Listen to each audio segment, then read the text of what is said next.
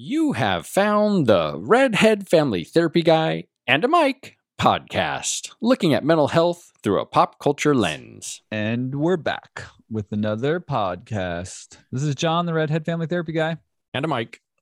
And we're doing another one. We are. How you feeling about this one? This one was it's such a great. I've watched this show a kabazillion times. This is one like we taped off of HBO. And for whatever reason, I loved this movie. And so I watched it a ton. I like Indiana Jones. I haven't seen it as much as other movies. I would say my favorite is still probably Raiders of the Lost Ark. That's probably the one I've seen the most. And so Temple of Doom, I've probably seen the second most. I would say probably number one would be the most, number two would be the second most. And I don't think the second one really, for me, it's not as nostalgic as the first one. But once again, I wasn't ever a huge Indiana Jones fan. I mean, I loved the ride at Disneyland, and I had a whip and a hat, or I had like a rope or something as a kid that I run around with, right? You know, so there's nostalgia there. But yeah, this one was interesting. I don't know. I have mixed feelings about it. It was fun to watch. I just love it. To me, as I was watching it, it was just like, it's like just pure adventure. I think that's what I loved about it. I think the other thing I really loved about it is I think I identified with Short Round a lot because I don't even think I remember seeing Raiders of the Lost Ark when Temple of Doom came out. I think I was too young, or maybe I didn't see it because it was like theaters, and then we had VHS, but I don't think we had it on VHS. And so I loved Temple of Doom, and I love the whole Indiana Jones thing. It was like mysterious and exotic. And I really like the third one. So I would say like the most nostalgic for me is the second one. I really loved the third one because I was a huge fan of Sean Connery. I was a big Sean Connery fan. And so I thought that was like super cool. And I loved what's the third one called? Holy Grail? Crusade. Or the Crusade, the Last Crusade. Yeah, the Last Crusade, I think is. So I love the whole Grail thing. You know, I wasn't religious as a kid, but I just loved the whole Grail thing. Sure. I thought that was really interesting. I think because it had the throwback of like the Knight Templar guy just chilling there at the end. You know, and I love the whole like testing. We should do that one because I really like that one. So Raiders of the Lost Ark for me actually was, I would say, is the least favorite of the trilogy because I don't remember seeing it as a little kid, and then I didn't watch it a ton until I was older. I really like it, but I must have watched it somewhere in there because I remember being really grossed out by the one guy getting killed by the plane blade. You know what I mean? Like I remember like that was like The thing about this movie is it was almost like horror. It's a really gross movie. Like it's a really gross, like the Temple of Doom is a really like, it's buggy, definitely grossy interesting movie. And I feel like as a kid I thought it was cool. Whoa, yeah. And then as that was an really adult, cool watching it, because I haven't seen it for probably 10 years. I've seen it more than that for me. Yeah, watching it as an adult, I was like, oh, this is interesting. And even the whole way, like I read that I think they're both going through divorces, Lucas and Spielberg, or they're having dark time or issues or something. And I feel like the whole way they portrayed, like the whole relationship thing, it kind of got a little like, I was like, what is the point? Yeah. Like, what are we doing here? Like, let's move on to the adventure. Like, let's get more into the adventure and less. They were a little caught. Yeah. They were a little caught in she just wasn't, in my opinion, I think as a kid, I don't know how I saw her, but as an adult, I just was horribly annoyed by her the whole time. I was such a prima donna. I really was just annoyed by her. I was annoyed with how they had her, like how they directed her to act that way. No, it sure, but like, it's just the character. I'm just embracing too the much, character. right? It was like it was overboard. Or she should have come along somewhere in there. You know what I mean? At some point in there, she should have stopped being the screaming helpless damsel, you know what I mean? Which didn't she have somewhere where she like punches somebody and kind of takes up some strength, but she really was kind of a helpless damsel the whole dang movie. And even my like, wife a couple times was like, what the heck? Like, get over it already. It seems like she would have, like, I think it would have been different in real life. Yeah, at some point in the journey, in the deep heartland of India, you would have been like, "This is my lot." Just anyone would grow and experience, right? And like at some point, they really played off this like helpless person with her. But I think for me, even growing up, for me, the real adventure, like the part of this movie that I love, is once they get to the palace. Then you get like this awesome, like the Temple of Doom comes into play, right? You get this awesome. The rest of the movie, I'm like, oh, I love it. Like that's what I remember loving about Indiana Jones. Yeah. Once he like takes the statue and does the boob press, from there on is the where it's like, all. It all starts with the boobs. There must be a message there that the real adventure starts when you fondle a statue and find the secret passageway. Is that the message that there's the message secret, there's an adventure to be found once you grab the boobs. Yes, find the boobs and then the adventure commences with, of course, the woman will rip out your heart somewhere along the way. And to be honest, I like that. For me is what I remember as a kid. Oh yeah, as a kid we were like, oh man, and especially in his hand, like what do you call that, like the railroad scene? I'm sure there's a term they use for mine cart, the mine cart. Yeah that. And when we were watching it, Heather was like, oh man, this is like Donkey Kong, and it reminded me of Donkey Kong growing up. How you have I think I remember playing that on maybe the N64, where you have that donkey cart, mine cart, the mine cart. I know of the game. I might have played it at a friend's house, but I didn't play it a ton. But yeah, I know it reminded me of the Temple Run video game. But yeah, that's a good one. I feel like I'm gonna have to download Temple Run again. It's been a while. It's been a while. There's all types of things I want to do after we talk. I'm like, oh, I get real nostalgic. So for me, I love like Indiana Jones is adventure. And like I said, it's hard for me to get a lot of nostalgia just because as a kid, I didn't watch a ton of Indiana Jones. Like I have other things. I watched this movie so many times. But once they got to the palace, like everything came back and I could remember everything. Before that, I think as a kid, like the stuff before that, I just probably didn't really care much about maybe. Yeah. But once they got Temple Doom, I was like, oh, I totally remember everything now. No, the dinner scene. I had totally remembered the whole dinner scene where the monkey brain. And the bug. The guy slurping the bug, brain. The licking the bug juice out of the thing. But so disgusting. It's an interesting one of the things that I was trying to figure out is like what it's a really interesting opening. I thought the opening was just so I don't.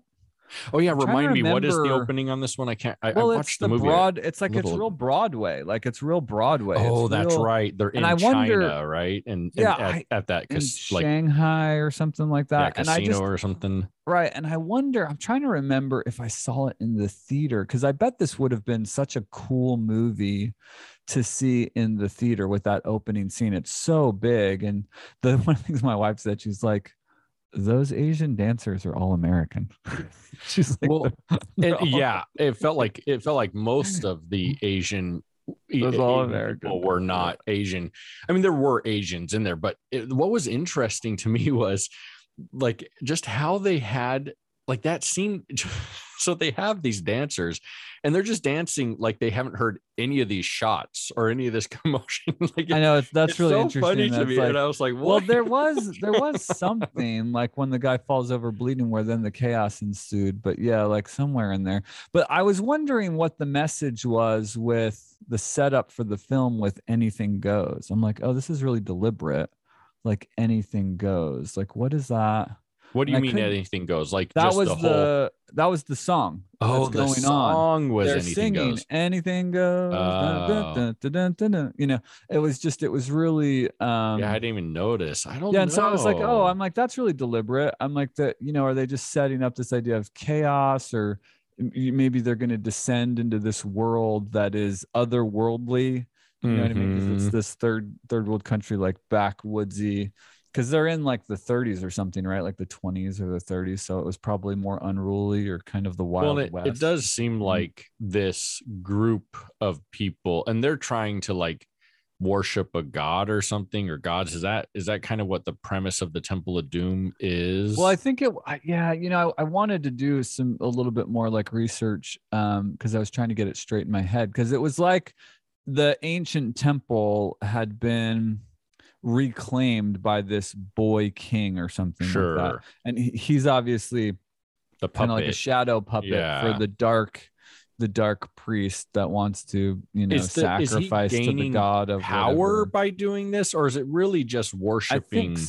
I think so. I don't know. They don't like they don't like give you some narrative of like he's trying to gain power to then go out Yeah. and take over the world or anything. Like, there's the Nazis in the third movie or whatever. But yeah, there was I felt like it was this notion of power, of them claiming the dark arts, so to speak. Um, and kind of descending into that world. Of course, Indiana Jones is functioning to help this town where their sacred stone has been taken, and now that sacred Yeah. stone is their protection or their life Hmm. force or whatever. And Indy knew about the stones and knew that there were more stones. Like, I think there's supposed to be 7, but maybe 3 have been found or something like that. And so, he's been charged with that. And it's interesting that he so willingly goes. Was there some pull on them? I guess it was Yeah, like there for was. glory. It was like, I mean, I guess that's the researcher in him wants to find the artifact. I guess that's the narrative of Indiana Jones, right? Is that he wants to find these artifacts. Yeah, they kind of Um, kind of swayed him, if I remember right. because That's there the could be whole reason more. he showed up. There could Yeah, be more. and there. Yeah, I feel like, I mean, maybe anything goes just applies to kind of this priest where it's like at all costs, right? I'm going Do whatever to it takes. worship this god. And it really is. It's like whatever needs to be done, including controlling a child. Yeah, yeah, yeah. Totally Like manipulating a manipulating and controlling. child. Well, the one of the things too that really struck me with this movie somewhere along the way, I'm like, the body count in this show. Oh, it's The constant. Indiana Jones movies, the body count is high. I mean, just all these minions, all Yes. these Indian minions that will just keep coming. I guess that they're all under the spell of the rocking, horde of followers that he has or whatever. You know what I mean? From the being possessed by the dark arts or whatever. But yeah, the thing as a kid that really stood out to me, of course, was the burning heart, that the heart could continue to beat Yes. not in his chest. And I remember it being just so gooey and And he's still ooey and alive. gross. Yeah, he's Like still that was alive as crazy. he faces the. I think that's the probably one of the most prominent scenes in all the Indiana Jones movies that even as an adult I could remember So without yeah. seeing the movie for years and years, right? It just, that, especially as a kid, that probably imprinted on me like, what the heck? What is that? I What know is going it's on so here? dark too. Like, what again? Like, what are the metaphors in Well, I think being like an evil priest has you, and he's tearing out your heart and sending you into the fiery pits for me, it and starts even at the beginning. celebrating. Like, I feel like the whole trend is kind of this dark, or I don't know. It seems different to me. And I remember the Raiders of the Lost Ark, and I feel like, and I'm going to go back to the female character. I feel like in that she's strong. She And is. then in this one, it's like She's just a damsel. beyond, like, even it's like a caricature of It a was a character. Yeah, damsel. well, she didn't really grow, right? Like, I mean, she didn't It really was, progress. and that for me, I think was really bothersome. And I'm not sure why it bothered me, but I think it was just so distracting to me. Like, it pulled me away from the Yeah. movie because I feel like it was so exaggerated. And I Yeah, it's asked just my a wife fable, after, yeah, and she was like, just a she said the same throwaway thing. Like, character. what is going on? But then it's a throwaway character that they have be a main role. And so I think that kind of started it, where it's like, hey, this is definitely different, right? This is different. Something's going on.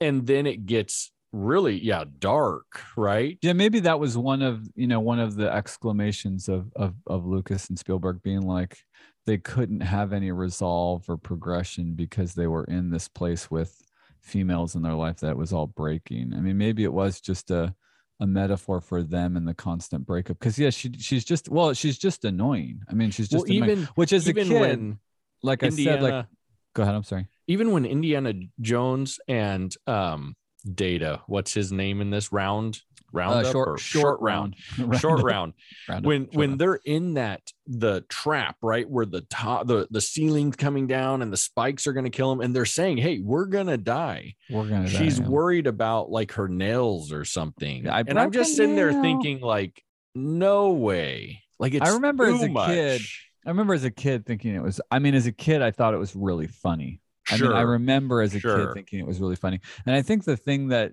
I didn't notice her as much as a kid was because I was so focused on Short Round. Like for me, this movie was so exciting as a kid because I was a kid, and that relationship is a really interesting like surrogate father, and he does progress. You know, he gains I mean, he essentially like wakes up the boy king by, you know, delivering him out of with the fire, where he wakes him up from his black death dream state or whatever he's in, that whatever spell's been cast on him with the dark arts or whatever. I do love that, even in the dinner scene where Short Round is kind of like, hey, you know, he's just being a genuine person. And then the prince just kind of is like staring off to the side, right? Not even paying anyone attention. I love kind of how Short Round has that effect. And I feel like he has, you know, an effect on Indiana Jones also. Yeah. But he kind of draws out of him the fatherly character, right? I mean, that notion of protection, that notion of Short Round, and, you know, using him and empowering him to be, you know, a sidekick, watching out for him, having the paternal kind of protective influence. So that part, you know, is where I focused. And I think when I watched it again, I was annoyed by her, but I kind of just shut her off and was kind of reliving. But once again, you really, like, for me, I feel like it's once they get to the palace that it's like, oh, awesome. And I think that's because the focus isn't so much on her. I feel like the beginning of the movie, it's really kind of, focused on her, her and a possible love story or something. And and it's just so heavy. And then once they go kind of into the Temple of Doom, then it's less and less, although they're still there. Like when they mention, oh, there's diamonds in these she gets all what are they called, like rock stones in the stones, right? Then she gets all excited and is focused on, and they're like in a life or death situation. It's just so exaggerated, and that, I think, as an adult, kind of pulled me away. And maybe it's because I only have daughters, so I'm thinking of my daughters, I'm like, no, they would have growth. But that really affected me, I think, for the first part of the movie, to the point where I was like, man, what is going on? Like, what? And I don't know that it, you know, I think I'm thinking this more so as I think back now. I don't think I was thinking it in the moment so much. But then, you know, then I feel like, once they got to the palace and in the Temple of Doom, that was the turning point. And I feel like that became exciting to me. Everything before that was kind of, it felt like filler or fodder. It felt draggy. And I feel like from what I read, like what you're saying earlier, it had to have been influenced with where George Lucas and Steven Spielberg were at, which is such an interesting mental health component of how much our mental health affects everything we do in life, the including our work. And, the story we tell, the arc, we project. That's the thing that became more and more clear to me in graduate school. We had the person of the therapist training model, where we had to kind of look inward and identify what our themes of, you know, dysfunction were.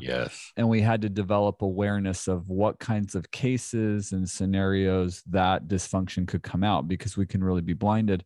And we can really hedge up the growth of our clients. Like if we haven't grown in an area, we might not be as apt to push a client to grow in an area. Even understanding what triggers us, right? What really grabs us. And I think that's important just in general, right? For anyone, whether you're a therapist or Oh, not. absolutely. Well, because you could be constantly projecting and trying to work out your Mhm. crap, and you mischaracterize a whole swath of a group of people Yeah. because of your bad experience. You know, like if you have an alcoholic parent, for instance, Yeah. which I did, you know, Hmm. and you just see all people of one category having these kinds of limitations or problems because, you know, Well, it's like the when same you scenario see of a them, you person that feel the says, pain you felt growing up at right, times, yeah, you right? get It triggered. Yeah. becomes real to you. Yeah, it's always interesting to me when you have someone come in. You'll have a client, or we'll have a client, or I've had clients where they'll be like, "Yeah, I don't trust anybody," and you'll get into their history, and you know they'll have one very important relationship that Hmm. has deeply betrayed them, and it's like you're gonna project, like you're gonna assume that no one else on the planet is trustable because you had this one important figure, you know, Yeah. that when you were 15 and they were 17, you were their close friend or you dated for 2 years and they completely took advantage of you, weren't considerate of you. It was like they were a stupid 17-year-old, person. And you're going to assume that every man that exists in the universe is, like that because they were like that. It's really fascinating how Well, pervasive that can be. and I think you have a great point there. I think it becomes pervasive because of the story that your mind's developed and Yeah. how you're not just your mind, but your central nervous system, your body reacts to anything that reminds you, because Mm-hmm. it's like we've talked in the It's a past, defense in that mechanism. Yeah. moment. Yeah. In that moment, it becomes real danger Oh, for sure. instead of perceived danger. And so then it creates this inability to connect or to have relationships, because the your body and your mind together are convincing you that Mm-hmm. this is the same. Well, and isn't it interesting? It's interesting for you to say that phrase. It really jumps out at me, the perceived danger, because like almost all of the danger in all relationships is perceived. Sure.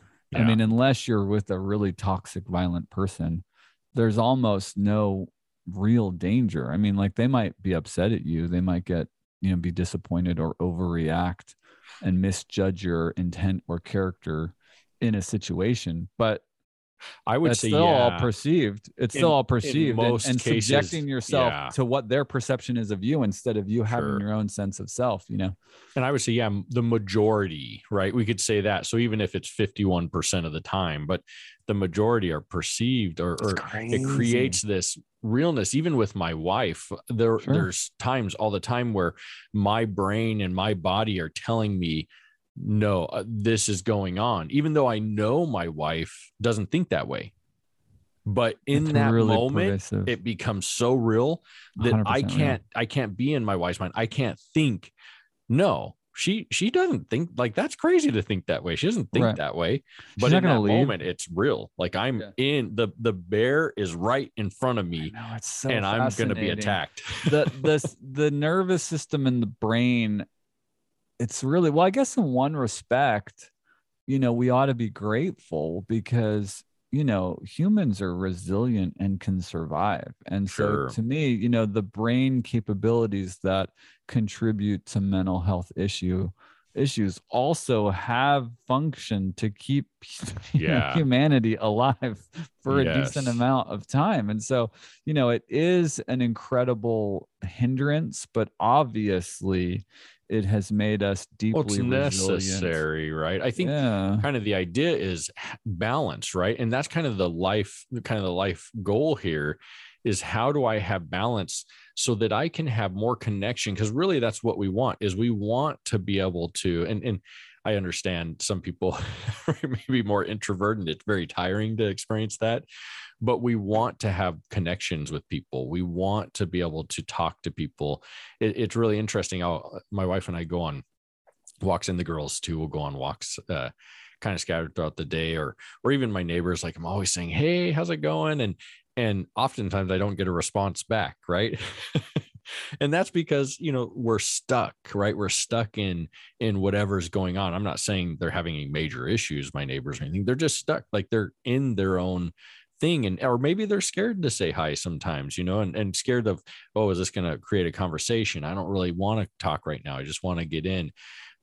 But that's, you know, we crave those things whether we realize it or not, and that creates more comfort and peace. And so I think balance is really always the goal, not looking at as best extremes, as but trying to pull it in more to the middle. And you have to, like you said, self-therapist, you have to create an awareness of what's going on. And well, that if you don't, you're just gonna be constantly playing out your trauma. Yes. You know what I mean? You're gonna be vilifying people and overreacting to people of stories that aren't even real. Like you're just living in a diluted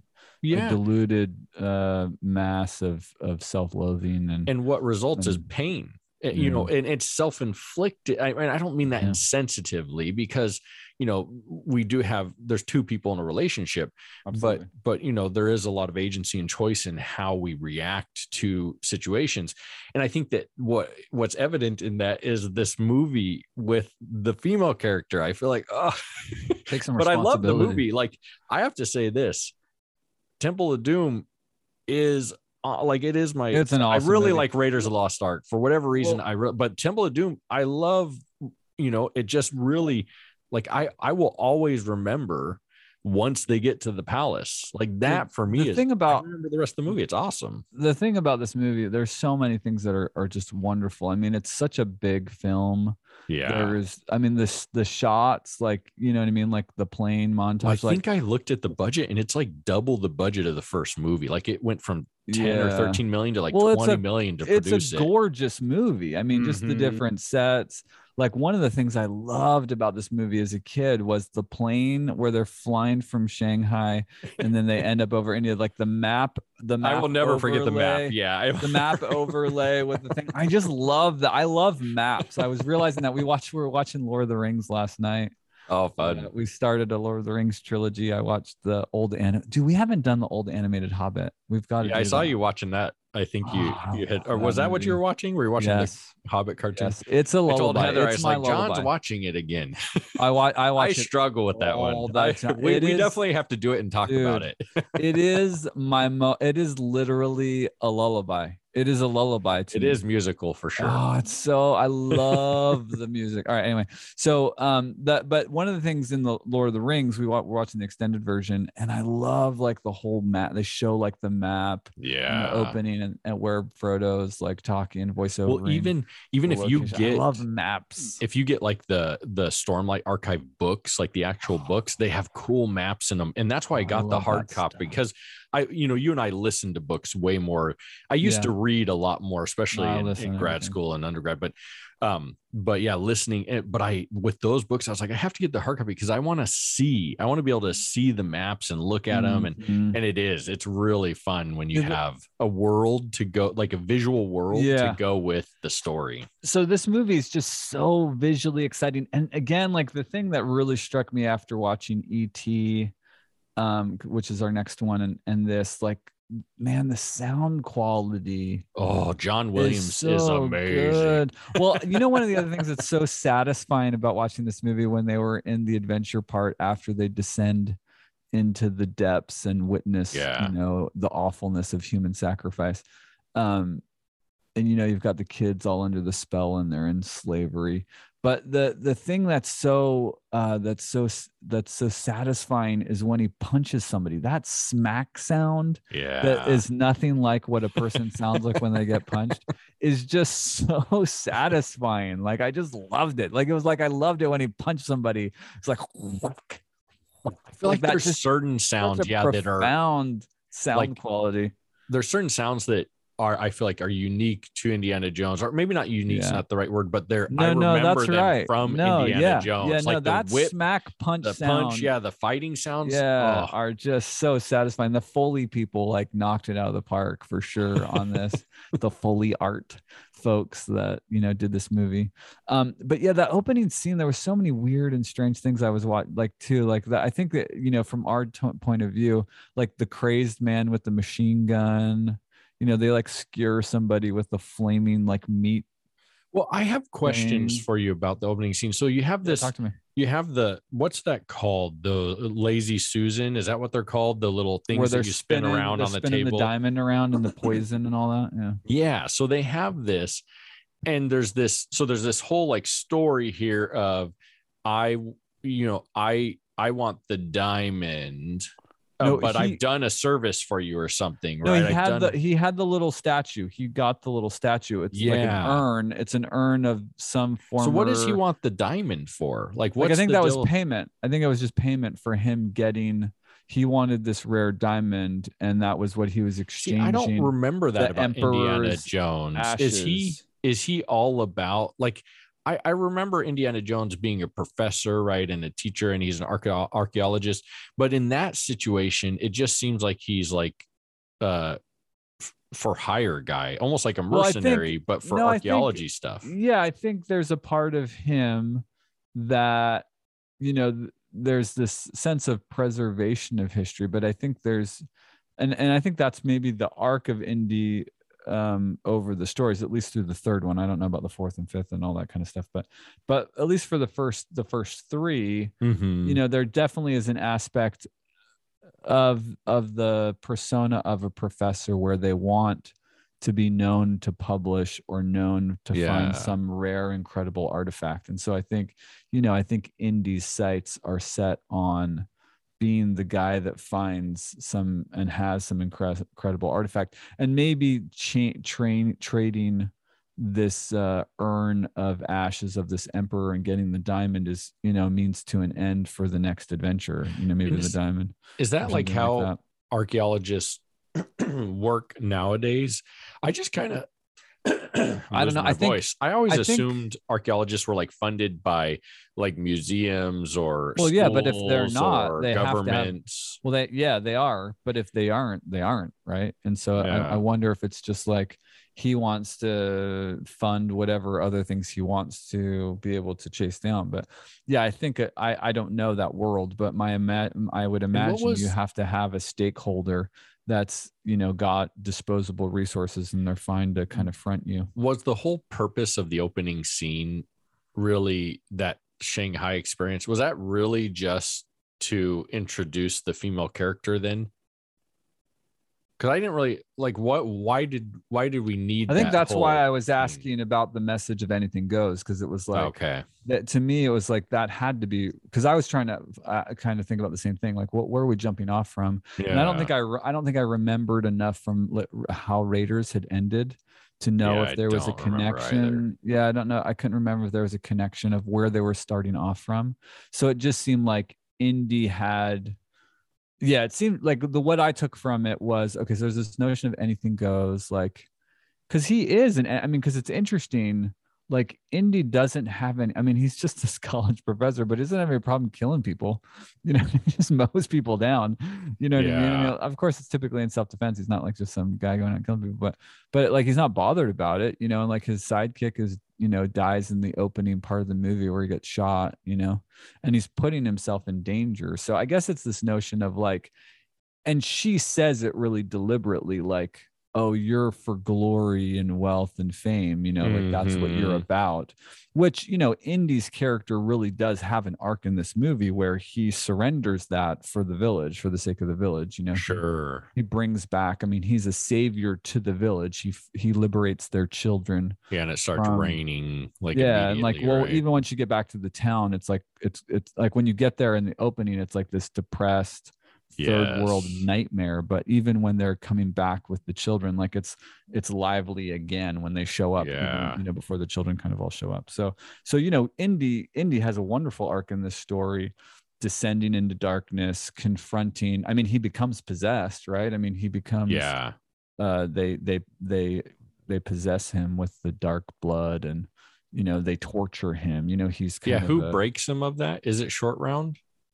short rounds. Yeah, I mean, and that's part of Like he the pushes them, right? Pushes yeah, Short because Round and Yeah, I think he flame them, he burns them, right? Doesn't he? Isn't that Oh, how he that's wakes them right. up? Yeah, And so grabs a torch. he's totally like beating the crap out of him or being rough with them, and Short Round's able to kind of get through to him. So, Short Round's the other hero of this movie because he helps the hero. Yeah. And that's out of this paternal need, like he needs Indy to be okay, which is why this is why I love this movie, because like I said, I really identified with Short Round and his growth, and how he's like this little ninja master. The one scene I was really shocked. I'm like, got this like 9-year-old boy. I mean, he's young. He's taking out and, everyone. He's like, and he seriously is working his karate moves like on. He does something at one spinning scene. backgrounds. He's like doing spinning back kicks and like forward lunges, and these he does like something these at one Indian scene where minions are just he falling like all over the place. kicks one guy and the guy ends up knocking like 4 other guys over, and then they don't get back up. And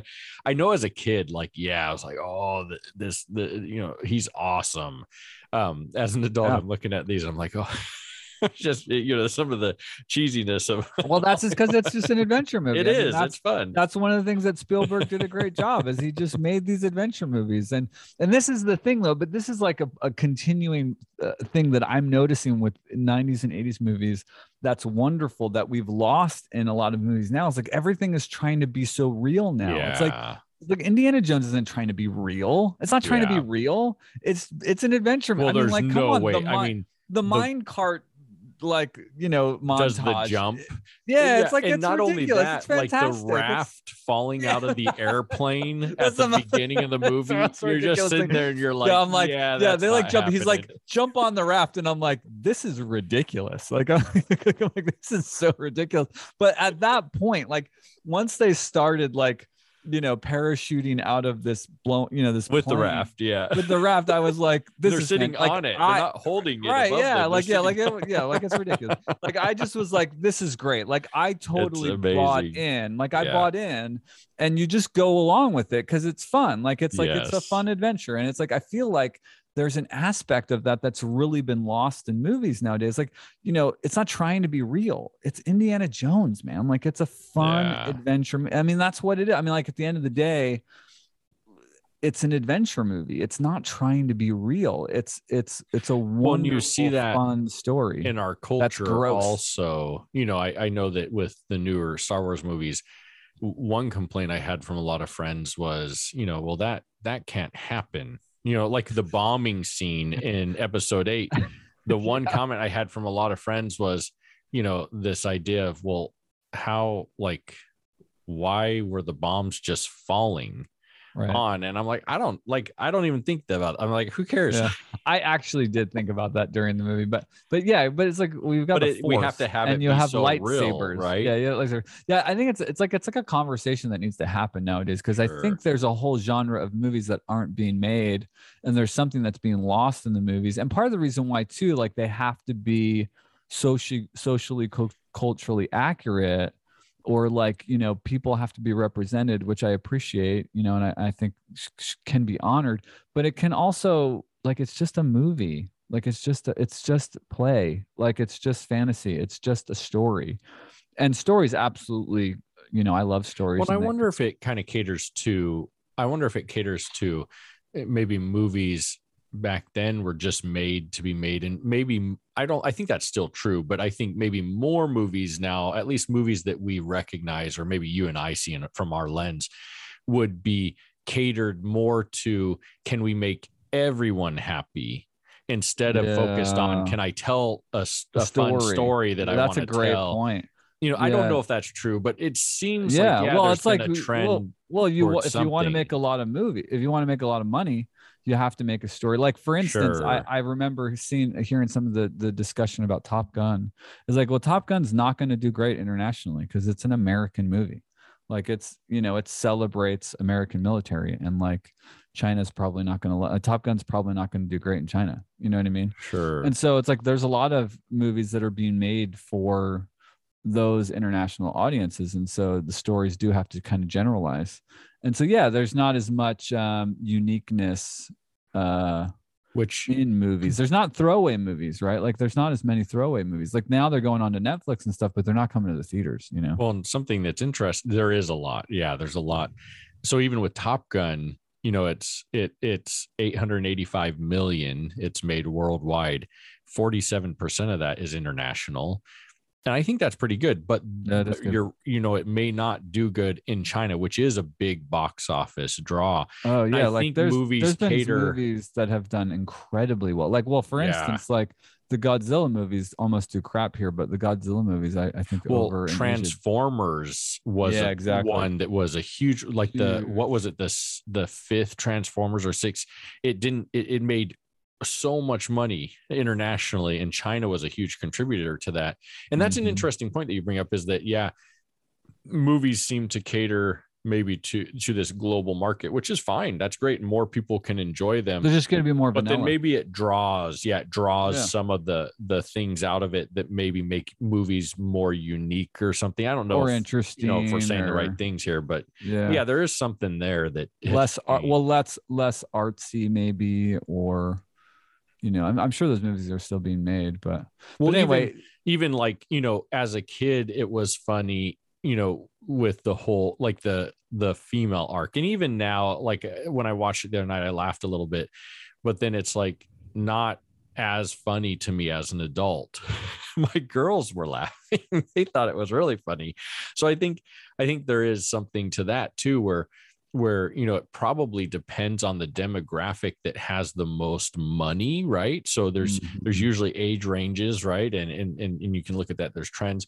And so maybe movies are catered more to that. I don't know. I feel like Indiana Jones, I don't know, as a kid I loved it, and Oh, so so maybe, fun. yeah, I didn't watch it a ton, but I feel like maybe they just don't make, or maybe I don't watch movies that are catered. I don't know. Was Indiana Jones really tailored towards kids, or was it just tailored towards Well, everyone? I don't Temple know. of Doom sure was. I Yeah, it mean, doesn't seem all of like the it would movies be. are pretty dark. I mean, the first one's Although when I pretty was a dark kid, I too. watched all type. I mean, movies. Well, that's It's again, this PG, is well, this actually, the Temple of Doom was the first ever PG-13 movie. I thought it was Red I thought Dawn, but Temple of Doom was PG. no, it's PG-13. It was the first ever PG-13 movie. I thought it was Red Dawn, but it was actually Temple of Doom because he rips out his heart. So they Crazy. made an exception, because if they had made it an R movie, they wouldn't have made as much money. They all know this. R-rated movies don't make as much money as PG movies, So because where do you find, like, I'm looking that's what on I came Amazon across. and it says PG. Oh, really? Well, I read an article that said it was the first PG-13 movie, I so maybe wonder they if it was downgraded. PG-13 at some point. I think. I mean, I'd have to just Google it. I don't, but Let's I could see. be wrong. But that's what I remember reading that somewhere. Yeah, IMDb Has it has PG? it as PG. I bet it's been It could downgraded. have been PG-13 at some point. But it's Yeah, interesting because as a kid, I watched all types of stuff. Like, we yeah, watched Terminator 2 all the time, and yeah, Predator and Command, like a lot of Arnie movies. It's just really interesting. yeah. Yeah, so I don't know if I'm making sense, but it is interesting, your point too. It does seem like just the fantasy, or the fantastic, I think I used that word before, I don't know that it's actually a word, fantastical part of movies isn't as prevalent now, um as it used to be. You were asking about you were asking about like the lore, and one of the lines I wrote down was, "We follow the footsteps of the Shiva." So I wanted to look up what that was. Yeah, when do they say that? Is that in the Temple I of think Doom? that's I think that's like at the dinner scene. Yeah, is it? They talk about that because So they're what's a because Shiva? Shiva's Do we probably know? the god with all the hands, maybe. Oh yeah, is that the god they're worshiping? Yeah, because they're Oh, it walking, is. they You're right. follow in the footsteps of Shiva.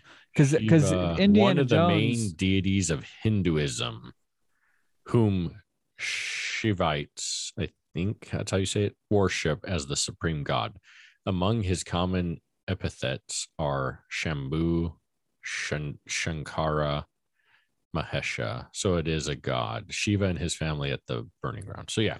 so because that's one of the things that comes up in that scene where Indy asks a hard question about like the dark sword past or something, Yeah. and the boy king's like, we don't have anything to do with that here, Oh, I do whatever remember that that. Yeah, was, because like he gives that. the leader of the village, right, was concerned about that, and that's where kind of that premise came from Indy to question. Yeah, I didn't understand too. There's some political, vibe, because there's one of the British folks at the dinner that's come to visit, I guess because India was a colony of the UK, I guess in the 20s maybe. And so, because they're also a part of who saves Indiana Jones at the end, after he, well, the bridge scene. It is like a restored palace now, right? It was kind of vacant, and now there's this restoration of power. So I wonder if maybe that's why the England British is sent there. over, They're like, oh, maybe they're becoming too powerful, or what's going on, or to this. develop a relationship possibly, or if they did control. Keep it in check. I don't know what years India was a under colony. I don't know when that was, but that I think maybe all those, and it could be all those together, right? As to why the British were there. And so, it's interesting. I feel like anytime you get Lucas and Spielberg together, there's probably a lot there, and there's a lot of reasons for the things going on. But for me, I feel like Indiana Jones is all about the adventure, right? So I don't notice a lot of things. Even with this movie, I think the thing that jumped out to me, which was just blatantly obvious, was the whole female thing. The other things, like you've mentioned, I'm like, oh yeah, you're right. Yeah, even if we say like it's an adventure, but an adventure to what end? I guess are we saying that Indy was an adventure? I always think of just for my own entertainment is what I think. when it comes to these things, it's hard for me to think I deeper. Could have an adventure. Yeah, exactly. Yeah. Exactly. Well, like I said, for me, the thing that was so nostalgic was because I definitely connected with Short Round and this idea that I could do something too. I could help as well, because Short Round does really kind of save Indy and wake him, which is kind of an interesting metaphor, he right? He's the hero, right? He's the reason Indy even survives and can do what he does. Well, and that's a really interesting metaphor, right? Because you have essentially that Indy is awoke from the darkness, the dark sleep, because of a child, right? It's like the child mind is plastic enough or pliable enough that it could see through. And it also had hope. It's the child that didn't give up on Indy. Well, I feel like oftentimes he, Short Round is aware of things that Indiana Jones isn't, right? And kind of drawing that. Wasn't there something in even like the crushing scene we're talking about, where the spikes are coming down from the ceiling and from the ground? I feel like Short Round says something. I feel like he's kind of the conscience. It's like he's like the stable character throughout the movie. It's kind of, what it reminds me of? Big Trouble Little China, where you have Jack, right? Is that right? Jack? Oh shoot, what is his name? You're talking about Kurt Russell? Jack Burton. Yeah, Jack Burton, right? Yeah. So you have Jack, who's kind of all over this place, this like hero that's not really the hero. The real hero is his friend. What was his friend's name in that? I can't think of the Asian guy. Yeah, what was his name? I don't remember. It's kind of like that movie, and they're around the same time period. I maybe even the same year. Were they both like 85 or 86 maybe? But you have this like hero character who really, I feel like the real hero is probably the sidekick character, right? And it's a really interesting thing where for Short Round, I agree with you 100%. As a kid, you're like, holy cow. And even as an adult, I'm looking at this little boy, right, who kind of is like you said, the conscience or the steady person through. Yeah, exactly. The one kind of wiggling through everything. Just like Jack's friend in Big Trouble Little China, where it's so fun, right? Indiana Jones is fun. Jack Burton is so much fun. But the real kind of silent hero and it's funny enough, they're both Asian, right? One's an Asian young boy and one's an Asian. Well, they've got this capability, right? There's this aspect of Asian cultures of which I love. It's so interesting, like intuitiveness or wisdom or persistence. Like there's this real notion of persistence. Yeah, like steadiness. I feel like diligence, maybe. Yeah, diligence, absolutely, for sure, right? Like they'll just work themselves to death, it seems like. And I mean,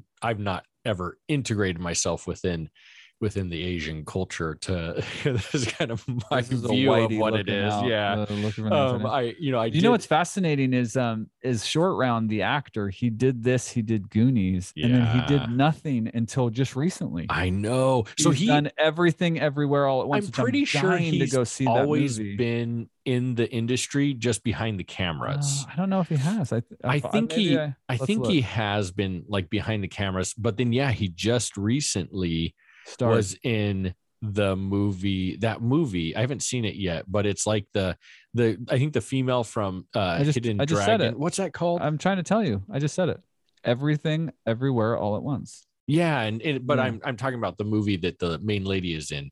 Crouching Tiger, Hidden Dragon. Crouching Tiger, Hidden Dragon. We've got to do that. That's one of my most favorite movies too. Yeah, he hasn't done anything. Like he took a break, and really didn't do anything from '87 to. I guess he's done a couple little things. Yeah, he's done some little things, but I think he was working behind the scenes. Well, I'm looking at his IMDb, and it doesn't have much. Well, no, it wouldn't be, because I think he was like a writer. Shoot, I remember reading this somewhere. No, not anything that would get him credits. It was something with I can't remember now, like camera maybe, or it was something just behind the scenes. Okay. Like maybe the tech part. I can't remember. I saw that or read it somewhere, and who knows if that's true, right? I don't think it was like an interview of him and him saying it himself. He actually did as a kid train in Taekwondo. That's cool. Like he literally had skills like he had. Yeah, and it's crazy, right? Because he really wasn't. And his actually, you know what's funny is his brother is the one that auditioned for the role, but he got it. How funny. Is his brother in anything? It doesn't say his brother's name here. It just says that his brother was the one that auditioned. And then of course he did Goonies, but then he didn't do anything. Like he didn't do any starring roles. Yeah. He was a big Jackie Chan fan. Is it? I don't know. It's interesting. But I'm really excited because I've heard a lot of good things about that other movie that he's in, Everything Everywhere All at Once. Yeah, I've heard it's really interesting too. I've not seen it. I don't know if it's still in the theater. I knew there was another movie that I was wanting to go see. I know that one's out, but so yeah, it's a perplexing movie. I mean, it's definitely an adventure, like you said. I mean, the story moves along really quick. I mean, it's like, like within a week from when they parachuted in their raft to when he returns with the liberated children. Yes. We didn't talk at all about the scene from the bridge scene at the end. Yeah. Uh-huh. One of the things I was really struck by was just the deep insanity and darkness of the evil priest guy. Mm-hmm. That he's happy to just push his own men off the ladder into the crocodile or whatever to try to knock Indy down. It was just so diabolical. I'm like, what in the world? Well, we have to just mention real quick, if we're talking about like death, right? You have these scenes of just these alligators tearing flesh apart. They were hungry. It just continues the trend, right? It's really, really, I mean, it's not super graphic, but it is. No, like as you watch it, it's real implied. You see them rolling. There's like some fabric, but you don't see like a hand or I think I saw some, like maybe you saw some flesh just once or something. Yeah, but it's not graphic yet. Just like the So so what were you going to say about the scene, or what was your? I don't know. We hadn't talked about it because it's a fascinating scenario where Indy is like caught in the middle of the bridge with the minions coming from both sides, and he's all like, and he pulls out the knife, and then they walk out, Short Round and the girl like walk out, and why do they walk out again? Are they forced? Oh no, the he's on that side, right? Because he's like, I think he catches on. He catches on to what he's about to do, and so he takes the girl and Short Round out so he won't do it. Yeah. But then Indy's all like, grab onto something, like he says it in Mandarin or whatever, and he's like, "Lady, you're gonna want to hold on. We're going for a ride." And so he does this kind of like he's willing to sacrifice himself and others for the Well, yeah, he doesn't want him to have the benefit stones. of, Well, he yeah, doesn't want him to have the power to do whatever he's doing. yeah. You know what I mean? Which And is he the wants the children to be able to not get abducted. And like, I think that's what he does, right? He does it for the betterment of the children, I think. yeah, he definitely wants to. I mean, And they're he all puts the children enslaved. before even like risking these historical artifacts are not as important to him as being Right. able to stop what's going on Yeah, with because the guy these makes some kids and these comment about like people. that's just three. There's two more. I'll find them. Yeah. Go ahead and throw them, or go ahead and be fed to the alligators. I'll go poach all those alligators and get those stones back. Like, don't worry about Yeah. it. You know what I mean? But two of them are lost. I mean, he just is able to grab Yeah, the they one. The fall guy down. grabs the one. He's able to catch the one, to restore it. But then that guy's dead anyways. But I mean, yeah, I he guess gets someone else crocodiled. could find him, right? Yeah, that's what I mean. I'm like, I guess they could be recoverable because they ended up in the water. But he at least got rid of the priest, He which did. was the Mola Ram. Molaram. Mola Ram was the priest name. Yeah, I don't, with the ending scene, I just always remember, I remember Indy cutting and then the whole thing with the priest trying to take Indiana Jones's heart. Yeah, like in that moment, he's like, "Cover your heart, Indy," which is interesting, which is really a profoundly intense metaphor for me, that like evil can possess your heart, that it can tear out your heart, you know, that it can pull out your heart and you could still live. I mean, isn't that true? I mean, don't tons of people lose their heart to darkness and dark things? Well, I think trauma and fear do that also, right? Where your ability to connect and to feel is, anything but that pain and that fear is really gone, right? And from you. Yeah. And it feels, I think, like you've been robbed. And really kind of part of that journey back is understanding, that I still have control. I still have agency. That's really an important part of recovery through trauma, right? Especially if there's been someone who's been sexually traumatized. Yeah. And so I think that it is really interesting, not only with evil, but I think with fear and trauma and hurt, we feel a sense of we don't have control, or we lose that ability to control, when in actuality it's still there. It's just that trauma and hurt and pain needs to be healed and dealt with, so that we can see that we have that ability to move forward. Which is interesting, because it's interesting. One of the things that's happening in the bridge scene is it's kind of all out in the open. Mm-hmm. The priest is working his dark arts in like the basement. Yeah, it's not in the temple anymore. Yeah, and now it's out in the open. It's being exposed. India is exposing it for all the world to see, which you've got like the British, soldiers that come in that really help at the end. That start just shooting. Yeah, they just start killing everyone. Yeah, just indiscriminately, just doing what colonies have done, or nations that have colonies, just indiscriminately killing everyone, shooting everyone. It's really interesting. So yeah, there's a lot of powerful metaphors with the darkness of the Temple of Doom. Yeah. And kind of bringing to light, shining light on, and that, and I think that that's a really important metaphor. It seems like something that's so lost or diluted in the, I don't know, it's a kind of weird word to use, but like the orgy of information.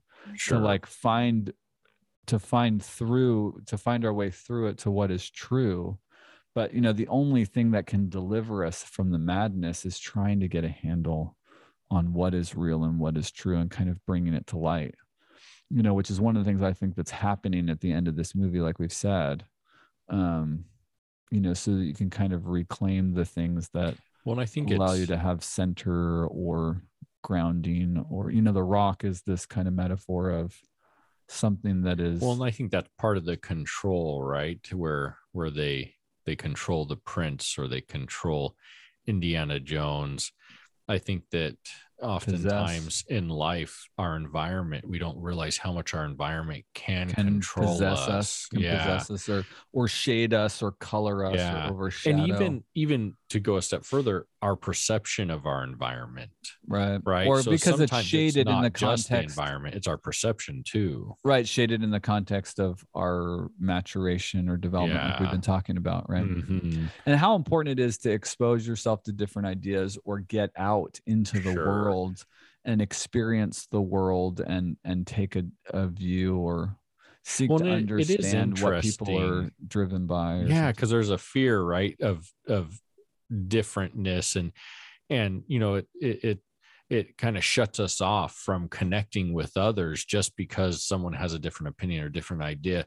And we can all have our own opinions and ideas, and still be able to connect. And well, we need to. I mean, to me, we need to not get trapped in a dogmatic system, but instead examine the individual truths of, I mean, because we all need a culture to grow from. Yeah. And I think to do that, we have to have that balance, right? We have to work constantly on having that balance so that we're not stuck in the fear or the flight that we can't hear what someone is saying, or share, because, you know, that fear really keeps, it closes our ears, and it makes it harder for our heart to be open and to hear and really come together. I think as a therapist, that's something that we really have to work on and be trained to do, is just to be present and be there in a non-judgmental way, to where we can hear what's going on and really understand their perspective, even if it's different than ours. And we develop a relationship with that person to where they trust and connect. And I do too, even if their viewpoint's different, I'm able to connect with them. And I think that that's something, you know, it's easier for me to do in my work role setting, because I know that's like what I'm doing. And I struggle at times outside of work to do that. I think I think my personality is I try to do that pretty good, but I still struggle outside or even inside, I guess. Yeah. Well, I mean, and of course our work environment is very monolithic. Like, I mean, it's very same, it's not like we get some uniqueness, but there's a lot of people that are deep within the same world that we're in. So yeah, I tend to feel that was maybe more true 10 to 15 years ago than it is now, for me at least. With the one population that I see the most, they're usually kind of in the same boat. But then the other part of our job, I feel like I've been getting a lot of variety, and it's interesting, just in my experience, kind of the things that I've heard and seen. But anyways, I'm getting off track.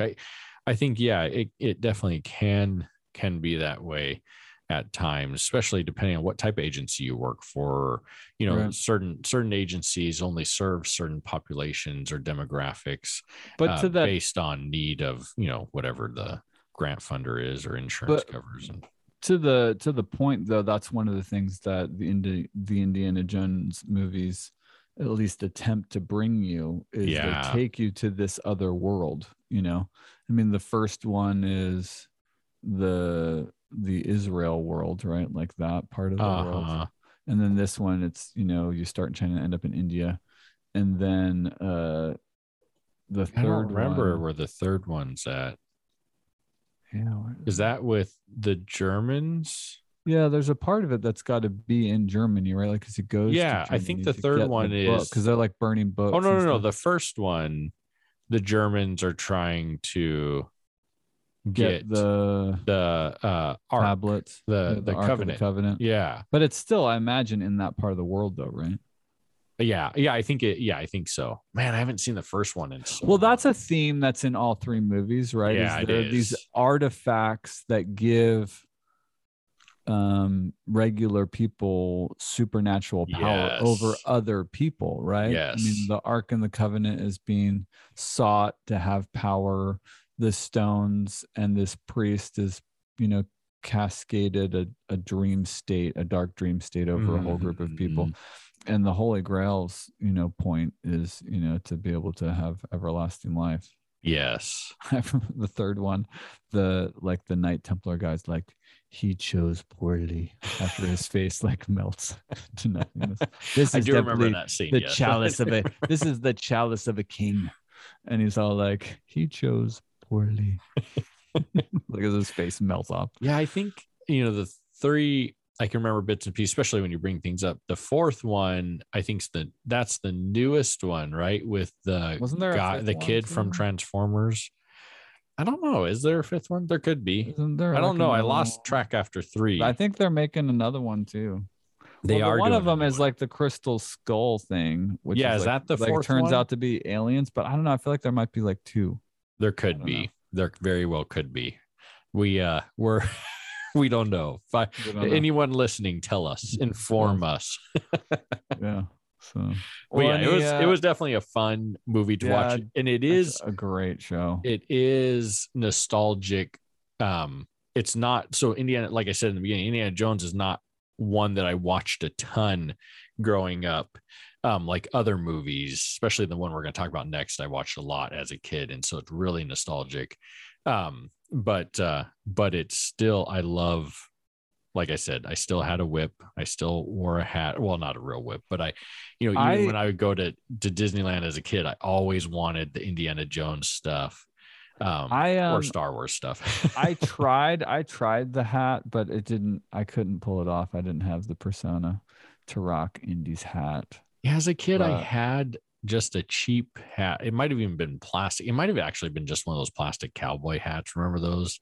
Yeah, I may have had one of those. His whip skills are no joke, though. Oh yeah, they're legit. I mean, I always, he's always getting himself out of trouble with that thing. Yeah, he's always swinging from somewhere, and I'm thinking that might have been hard.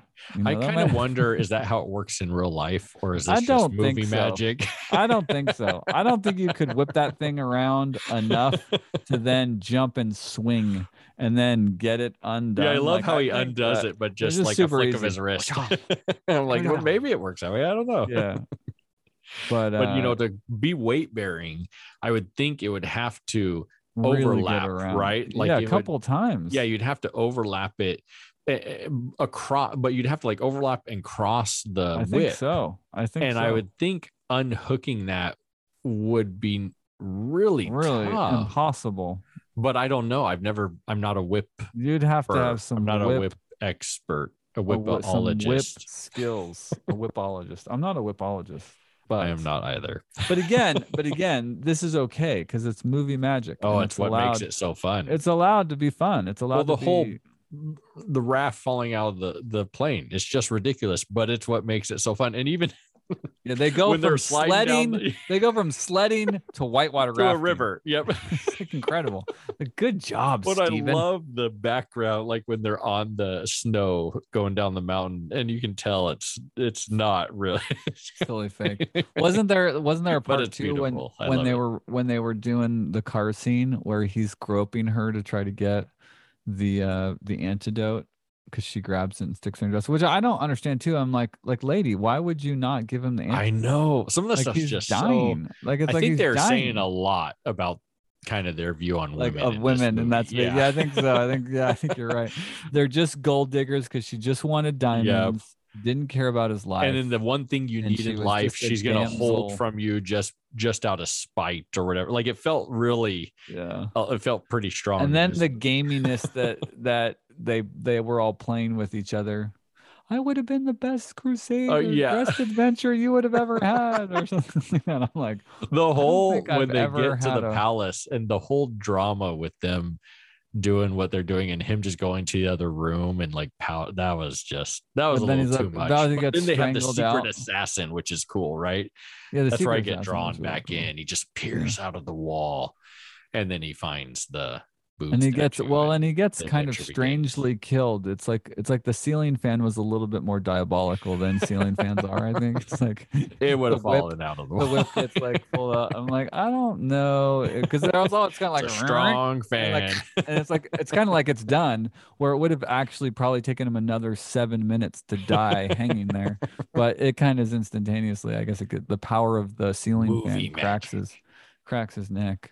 And then he goes and seduces the Rock woman. I'm not a whipologist, so I don't know. Who knows? We'll have to get an expert whipologist Yeah. on here to help us. I think, isn't that what he understand. used? Or no, did he use a string? I can't remember now. Or a blanket?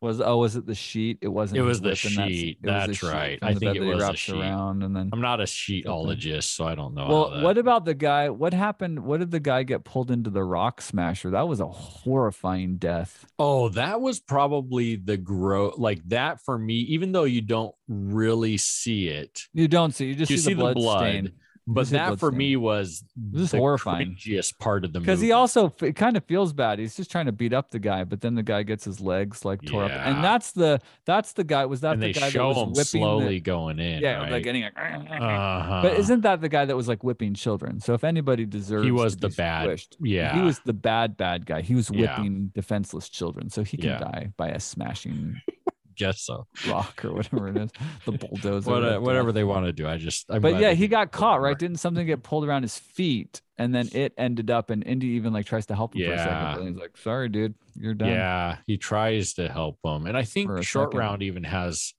something to do with that, where Like they try to put something in there to stop it or something. Yeah, I like think that. Short Round is trying to help, which is big because Short Round has been a slave for like the last little bit, right? Wasn't he? Not Short Round. Oh, You're talking no, about that's the afterwards. prince. You're talking about the prince. I don't know if you're talking about the prince. No, Short Round gets enslaved at one point. I can't remember when though in the movie now. Remember he's shackled up and he has to get himself that's loose. how he wakes up Indy though, right? Because he's all like, "Wake up, Indy," and he grabs the thing. So yeah, he's also been kind of put into slave status, but he's there somehow when Indy's about to get. But Indy's a support. Was Indy getting put into the thing to get descended into the pit? And Short Round does it? Is that all come to fruition there, or was he just helping No, I don't him? think Indiana Jones ever gets in the thing. Just the female character gets in the thing. Female. And she gets lowered down. The girl. Yeah, oh, she's about to be sacrificed. Oh, and he's putting her in it. That's what it was. Yeah, because he's putting her. And under. then Short Round wakes him up, and then he kind of plays along for a second. Yeah, and then she goes up and down, up and down, up and down, and up and down. That's right. Yeah. Oh, because that's the other guy that his body gets stuck in the descending pole thing. Yes, that's a pretty horrific one too. Yes, there's some. Yeah, it's a pretty gnarly. It's got a lot. It's got a lot. But what I mean, I wouldn't expect anything less. It's Spielberg and Lucas, and I feel like that's you're gonna get some heavy hitters. But it's a gorgeous movie. It's it's a great visually amazing. I think the sound's incredible. I mean, come on, speak, dun, dun, dun, yeah. Dun, dun, dun. I can't speak much for the fourth one, but I definitely would say the first three you have. I mean, if you haven't seen Indiana Jones 1, 2, 3, you have to watch them. They're great. They're amazing. Thanks, everyone. It's been a good time. Adios, amigos.